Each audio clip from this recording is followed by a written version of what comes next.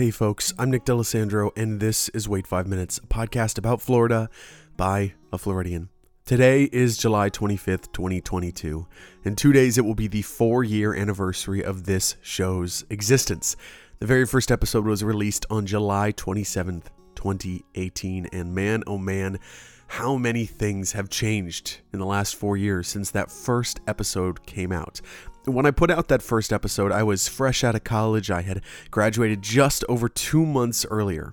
When I wrote the first episode, I didn't have a job. I was sitting in my room every single day, figuring out the right thing to do with my time, applying to jobs and wondering where I was headed. When the idea for the show came to me, it wasn't what it is now. For those of you who haven't listened to the early episodes, and I highly recommend that you do not, they were very much shows of the moment, shows that reflected the Florida that we were living in 2018. The first few episodes of this show were about politics, my very best attempt at covering the current events in Florida. The first episode of the show was about the Brightline trains. I did an interview on a terrible microphone, and it's about 10 minutes long, the whole episode. It's a fascinating artifact all these years later. I'd go on to write about sanctuary cities, education funding, and the algae bloom, which we are still dealing with in our state, as I tried to figure out what this thing was. When the first episode of the show came out, there was a different governor, a different president, and about 1 billion other impossible things that were so different compared to the world we're living in today, for better or for worse. Politics have just become more divisive and complicated and stressful and exhausting since this show turned away from being a political show. But it's 2022 now, and another election for governor looms on the horizon. I expect to be talking about that a lot more as the weeks go by. It is the same situation that we were in when this show was created in 2018. It is the summer before an election. Unlike last time, our governor is seeking re-election. Last time, we were going to get a new governor no matter what. This election is sure to be a highly watched election around the country. People are very curious about Florida nowadays, and Ron DeSantis has certainly created a character for himself in the national conversation. I thought today that for the anniversary, the 4-year anniversary, we could talk a little bit about the state of Florida, and particularly referenced one specific thing that's going on, and of course, tie it into our history. That was the original idea 4 years ago. My friend Bailey, who you've heard on the show a few times, I talked to her about what this show should be, and she was the one who said, "Have you considered making a political show that also has a lot of history in it?" And well, 4 years later, look what it became. So today, we're going to be talking about people, Floridians, but mostly people who aren't Floridians, and the massive migration of non-Floridians that are coming into our state every day right now, and why. I've heard this a lot from longtime Floridians. I've genuinely seen people mentioning it in conversation all over the state. Folks from all over have been saying the same thing to me. Doesn't it seem like there's a lot more people, especially on the highways? When you're driving in Orlando or Tampa or Miami, it just feels like there's a lot more people. It very well may feel that way because it is. You're not imagining things. More and more people are coming to Florida, just as they did 200 years ago. But we'll go back there in a moment. According to the website Florida Realtors, a few things are an indicator of the changing quality of Florida's population. Quote, in 2020, 167 people moved into Florida for every 100 who left.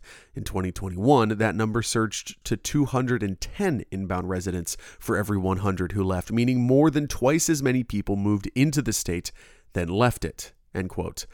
They're coming from all over the country, but mostly, it seems, California and New York. There's no clear piece of information to point as to why.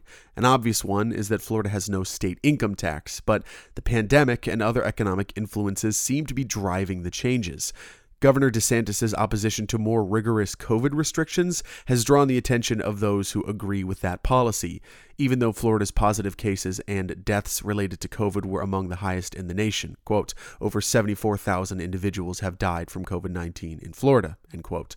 Despite this, the pandemic attracted people to Florida because of DeSantis' policies, and now, in this new version of our state, things are changing. Rent, for one thing, is significantly higher across the state. We likely won't know the final impact of this migration until years from now, when we can look back once those numbers have leveled out. For now, just as so many Americans have over the last 200 years, they've pulled up their stakes and moved to the Sunshine State. Maybe it's the weather, maybe it's everything else. People always say people actually born in Florida are rare, and this permanent trend is one reason as to why. Me, a Florida-born Floridian, I'm an anomaly. Everybody always is like, nobody's from Florida, and I'm always like, well, I am. Everybody else is from somewhere else, and that's nothing new, compared especially to the 1800s. Obviously, this world with new economic stresses and a volatile climate emergency, that's different. The way that new people impact our state, it's different than it was in the 19th century, but the similarities in why people come are fascinating in ways I never thought possible. So to see where that story begins, we're going to need to actually leave Florida and travel a couple hundred miles north. This, my friends, you're about to hear the first audio recorded of my voice for this show that was in fact recorded in a state other than Florida. So I'm going to throw to my in-the-field reporter, one Nick D'Alessandro, a few months ago in Boston, Massachusetts.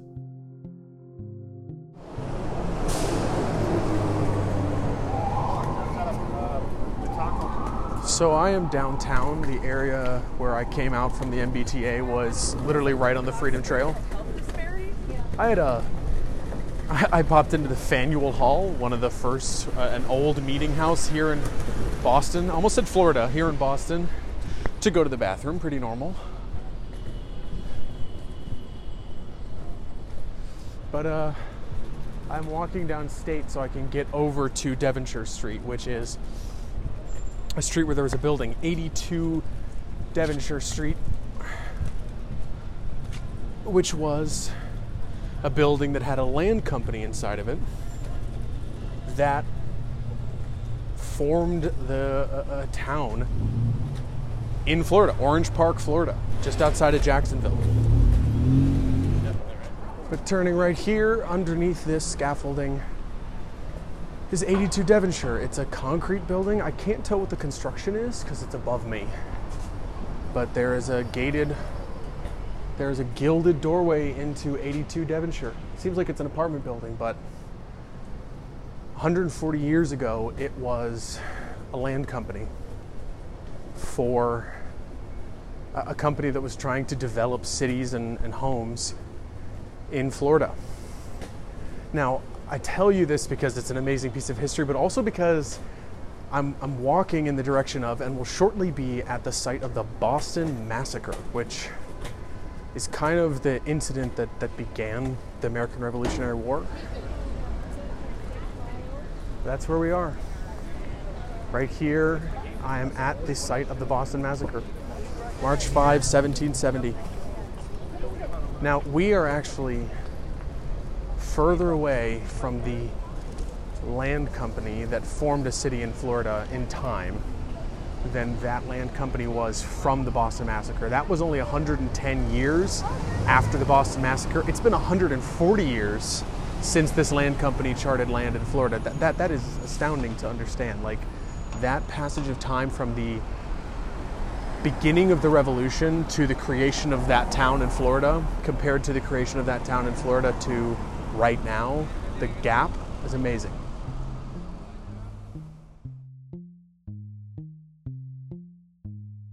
If you had told me 3 years ago that I'd absolutely be loving the city of Boston, I think you were nuts. My family are all Northerners, Pennsylvania and New York, so Boston was enemy territory. The land of Patriots and Red Sox was not a city that my Yankee family wanted to be in. When my girlfriend Robin started living there to attend graduate school, however, I soon started falling in love with this old city, with its food and neighborhoods and eccentricities. I've enjoyed some strange sights in my miles of walking around the city of Boston and eaten plenty of Italian and Thai food in my several visits. I've seen it in its blazing summer months, and I've seen it as snow poured from the misty gray sky. When I visited in February of this year, it was so cold that despite my several layers of warm clothing, I was literally bouncing around as we waited for a bus in an attempt to generate warmth in my body, to no success. Boston in February, let me tell you, is just the polar opposite of Florida. But in my most recent trip, summer was just beginning in Boston. Heat was picking up slowly, but a cold wind was whipping across the city, and I literally had to wear a jacket and a beanie. But that's the conditions as I come to you now from Boston, Massachusetts. I had a few hours to kill before the Airbnb was available, so I went downtown in search of a little piece of history, as you heard me mention. There's an area of Boston that is so densely packed with history in just a few blocks. For one, there is the site of the Boston Massacre. In 1770, as tensions were rising in Boston between the residents and the British Army, a riot broke out here in the city, outside of a building that is now a train station. 5 of the protesters were killed by the British soldiers, an act of injustice that fueled the likes of Samuel Adams to sow the seeds of rebellion. The Boston Massacre is one of the defining moments of the Revolution, and today it is marked with a circle of bricks. Every time I pass it, despite the roaring city around me, the buses rumbling above and the tea rumbling below, I feel a sense of unease. So much started at this little brick circle that the everyday citizens of Boston pass by without a second glance. Just a few steps away is Faneuil Hall. Throughout Boston's history, it was a marketplace and a meeting house all its own that some very important Boston figures have passed through. I also think of Faneuil Hall as one of the locations of a replica of the pub Cheers, based on one of my favorite sitcoms, Cheers? Don't get me started. Anyway, a quietly important building is just a few steps away from Faneuil Hall and the Boston Massacre. It is the original location of the aptly named Florida Winter Home and Improvement Company.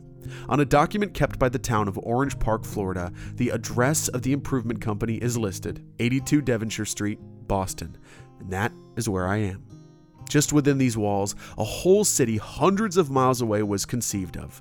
The day I'm recording, I had just taken a 3-hour plane ride from Orlando to Boston. I sat in a chair in the sky and watched a bad movie, and it took me no effort to get from Florida to Boston. But 200 years ago, the improvement company inside this building, the people who signed off on creating a town in Florida, they may never have even been to Florida.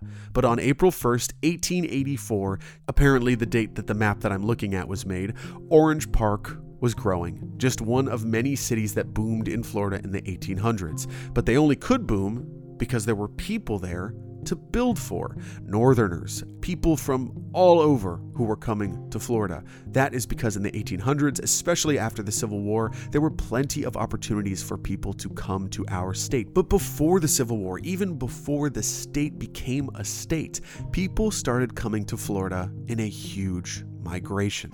That period saw such exponential growth that you would not believe.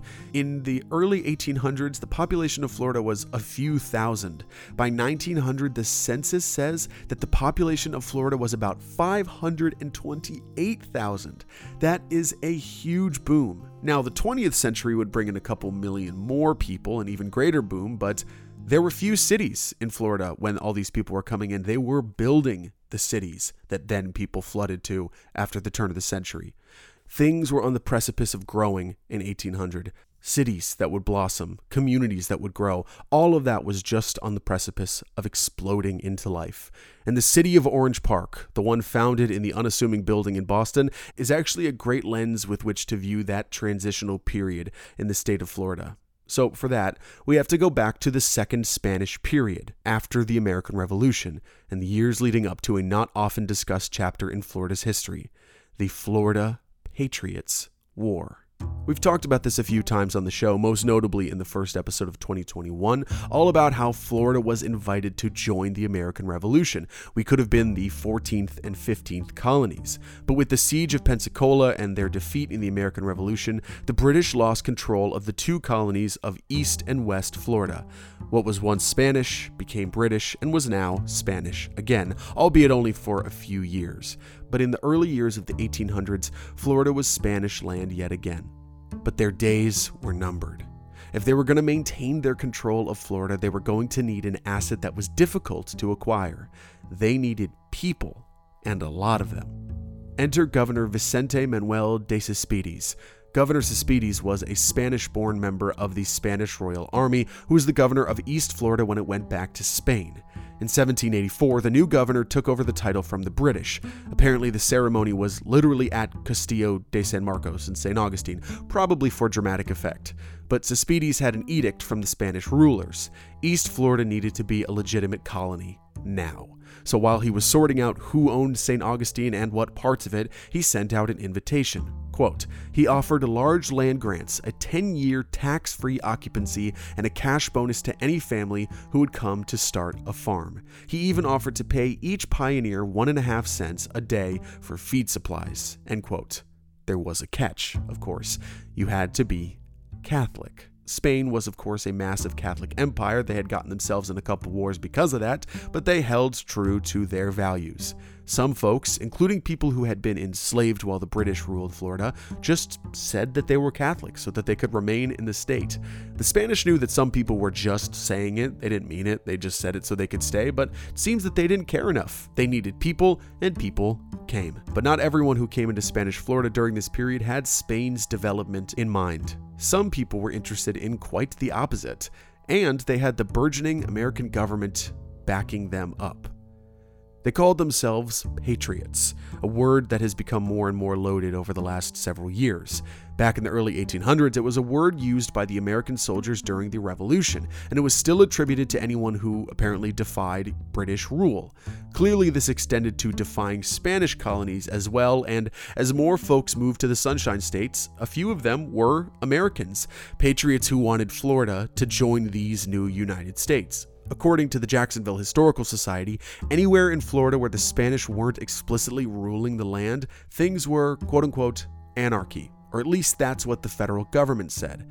The American government was acting under the assumption that the Spanish simply weren't ruling Florida the way that they should, that the colony was out of control, too many people, not enough leadership, and the Americans believed that they could do it better, naturally. They were also in land fights over the Louisiana Purchase and several other lands out west, so America was hoping to, famously, expand. So the President of the United States decided to put Florida on his agenda. His name was James Madison. Born in Virginia, member of the Continental Congress, co-writer of the Federalist Papers, and the eventual writer of the Bill of Rights, James Madison was the 4th President of the United States. Madison took office in 1809 and soon found himself facing trouble. The British and French were raising hell in the waters around the United States, making trade extremely difficult. What we now call the War of 1812 would soon follow, but another war would break out in 1812, dubbed by author James Cusick as the Other War of 1812. That is the Patriots' War. Madison wanted Florida in the American fold, so on January 15, 1811, quote, Congress passed a secret act for acquisition of the area, end quote. The words Congress and secret acts rarely go well together. Quote, Madison appointed former Governor General George Matthews to lead a contingent into Florida with justification that U.S. forces must support local revolts against Spanish oppression, end quote. The revolts that were mentioned in that quote weren't really a thing. The Americans clearly did not like Spanish rule, but James Madison just needed an excuse. So he claimed that chaos needed to be tamped down, and the Spanish were not the people to do it. They needed America. So the Americans needed those patriots to step up. Quote, by March 1812, the Patriots, aided by the U.S. Navy and with leadership from John McIntosh, took possession of Fernandina and Amelia Island, end quote. All the way up in the northeastern corner of Florida, north of Jacksonville, that is where they went. The Patriots took the northeast corner of Florida, and they had plans to make their way to St. Augustine. All other cities in their path would likely fall to the Patriots as well. Which brings us back to Orange Park, back before the Florida Winter Home and Improvement Company came to town. Back then, Orange Park was actually called Laurel Grove, and it was the home of a man named Zephaniah Kingsley. We've talked about the Kingsley family before because there is a very interesting ghost story connected to his old plantation. Zephaniah was a very interesting character, someone we'll have to spend a whole episode or two discussing because his story is broad and connects many different parts of our state. Zephaniah was a white British man. His wife, Anna, was an African-born woman who was taken as a slave. She was in Havana being sold at the same time as Zephaniah Kingsley was in Cuba, and he purchased her. She would go on to be his wife. Like I said, it's a very complicated story. Zephaniah was a slave owner, but his policies with the enslaved people were unusual for the time. According to a historian interviewed by the Florida Times Union named Joel McEachin, Zephaniah let the enslaved persons have free time and free hours, and he allowed them to work on their own farms. Quote, his idea was that if he treated his slaves better, it would prevent the chance of a rebellion and make them better laborers. End quote. Some folks apparently want to give Zephaniah some pats on the back. You won't hear that sentiment here.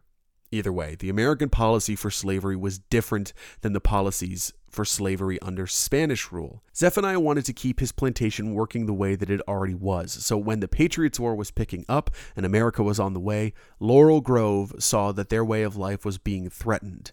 During the Patriots' War, the Laurel Grove plantation was seized, and when all was said and done, quote, under the auspices of the United States, a new American system of slavery was put in place that was tougher and more restrictive than the previous Spanish one, end quote. The Kingsleys lost that land and moved to another, where they established a new Kingsley plantation, which today is not far from the original Fort Caroline location, which we talked about earlier this year. You can go visit it. I've heard it's a fascinating place.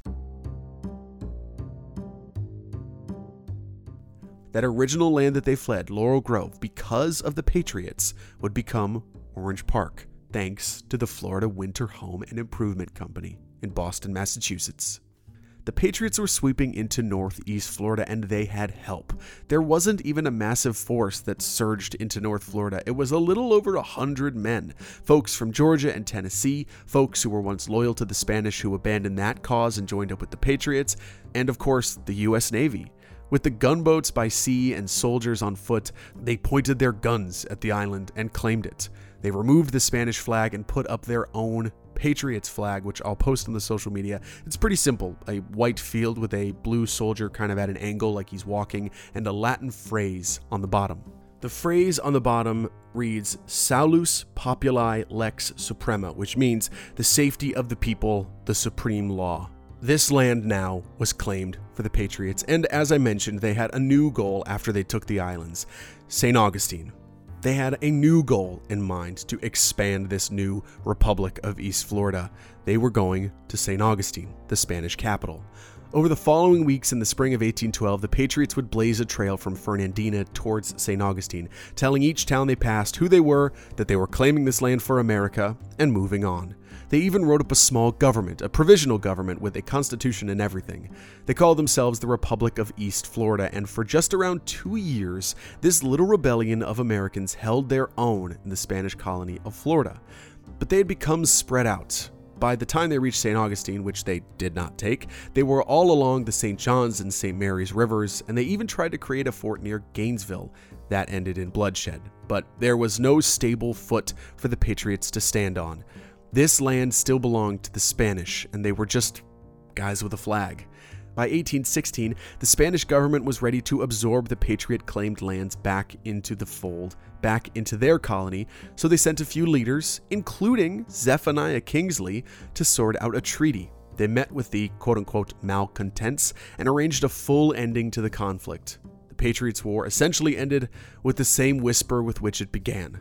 The American people, the American government, had other things on their mind, and the Patriot War was looking more and more like maybe a waste of everybody's time. And it turned into more of a hassle as Florida neared becoming an American colony. According to Finding Florida by T.D. Allman, a book that inspired the creation of this show, the U.S. essentially paid off the remaining patriots so they'd stop suggesting that their failure was because of Spanish harassment. America and Spain signed a treaty, and Allman says, quote, had the treaty not declared these claims, quote-unquote, entirely canceled, various former marauders might have gone on pestering Spain in U.S. courts for decades to come. Spain, in turn, would have had grounds for delaying Florida's transfer to the United States. End quote. That would not be permitted. That deal with those pesky patriots allowed Florida to become an American territory and eventually a state. The Spanish attempt to grow Florida had failed. Allman says, quote, after all these centuries, the total quote-unquote Spanish population of Florida was only about 3,000, end quote. By the time Florida became a state in 1845, it had been 24 years since the Spanish had given up the territory to Florida. In the 30-something years of the Second Spanish period before that, the population of Spanish residents just didn't blossom in Florida. But in the 24 years, once Florida became an American territory, the population of Florida boomed to 66,000 residents. That is crazy, which I think just goes to show you one thing, really. Americans have always and will always make their way to Florida. This massive migration that we're seeing right now is nothing new. They've been doing it for 200 years. And that is precisely why I love this show. Precisely why it has inspired me so much for the last 4 years.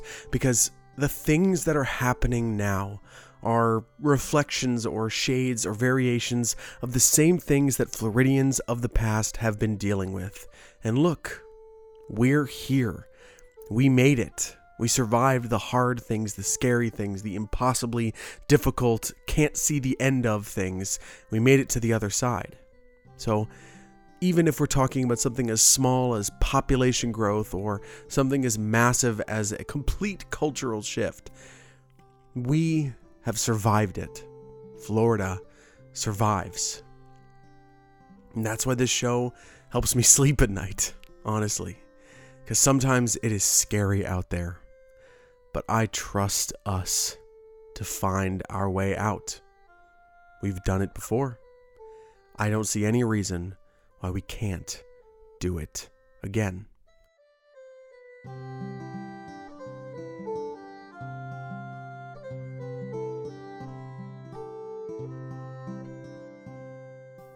Thank you so much for listening to this episode of Wait 5 Minutes. I am so glad that you were here. It seriously means the world to me that I've been making this show for 4 years, and as the listenership has steadily grown, I have gained so many friends, so many consistent listeners, and it just truly has changed my life. I wake up every day grateful that I get to make a show about my state that I love so much. I get to tell her stories. I get to talk about you all. I get to talk about our environment. I get to do what I truly love, and that means a lot to me. This show is very, very, very, very important to me, and I'm so grateful that I get to make it. So here's to another 4 years when we get to talk about another gubernatorial election, because that is what you're going to hear a lot about from me in the next couple of weeks. Obviously, this season is going to end soon, but I'm still going to be making episodes during that period, shorter episodes, preparing you for the upcoming election, preparing you for the upcoming primary. So that is the thing I want to talk about right now, really quickly. The Florida primary is Tuesday, August 23rd, 2022. That is just about a month away from now. Florida is a closed primary state. That is very important for you to know. This is from the Florida Department of State. This is a quote about the closed primary elections. Quote, "Only voters who are registered members of political parties may vote for respective party candidates or nominees for an office in a primary election, including a presidential preference primary election." End quote. So that does not mean that if you are a non-registered party voter, you cannot vote in the primary, because there are non-partisan elections still in the primary.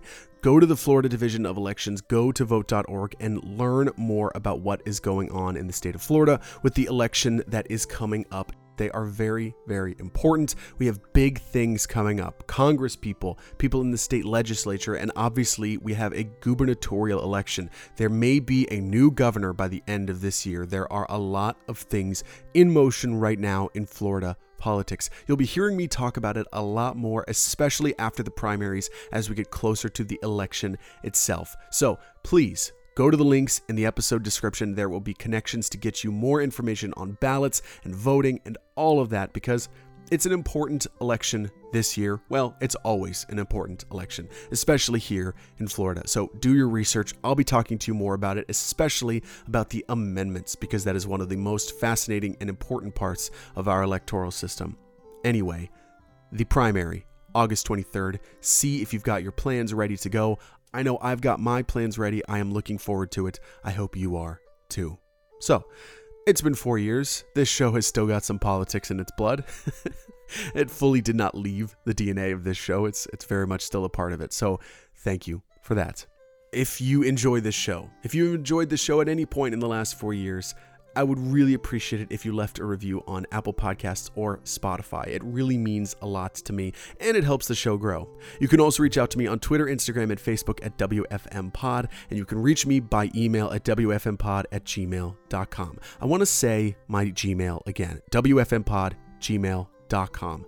I am hoping that I can do an episode, possibly this season or in between seasons, that is just small stories from listener suggestions. So if you have something you want to hear me explore or visit or talk about on the show or give my opinion on, if that's something you're interested in, just let me know. Send me an email. Truly, I would love to hear from you.